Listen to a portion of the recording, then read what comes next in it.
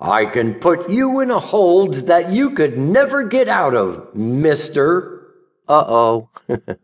My friends started laughing, and I knew I was in for a very unusual encounter with this brawling babe.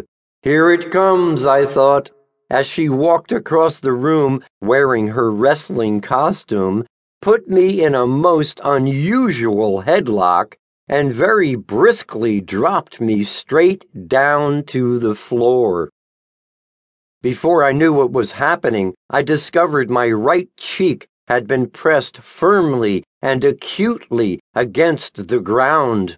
I was seeing, in close-up detail, the very fibers that were woven into the carpeting, which was now embossing a new texture into the surface of my face.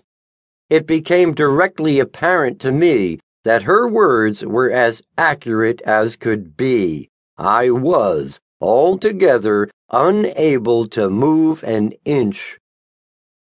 As I lay there on the floor under her power, disabled and helpless, I thought to myself, what do I do now?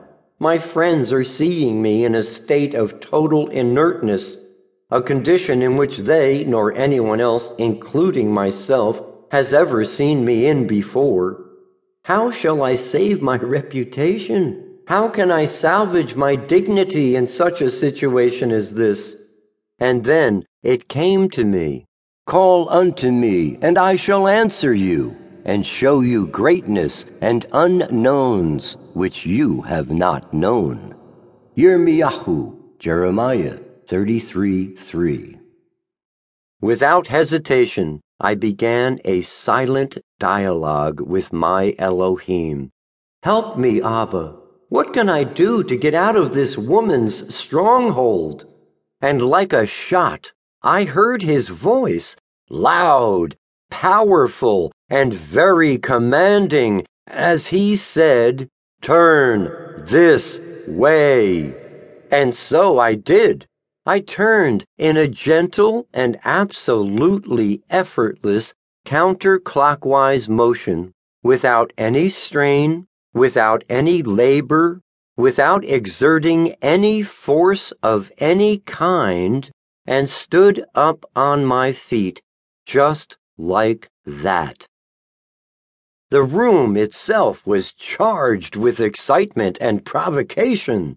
Everyone there had the look of complete shock and surprise on their faces.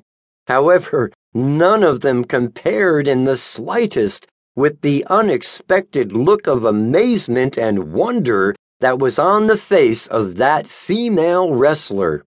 With a finger pointing directly at me, she shouted, "You're a professional wrestler!" To which everyone, except her, of course, burst into uncontrollable laughter. "Only a professional wrestler would ever know how to get out of that move," she exclaimed. And then I heard one of my business associates say, "You don't know Alan," and we all started laughing again. What I experienced that day was the gift of knowledge. I called out to the Father for help, and his Ruach gave me knowledge that, as the professional female wrestler herself attested, only a professional wrestler would know.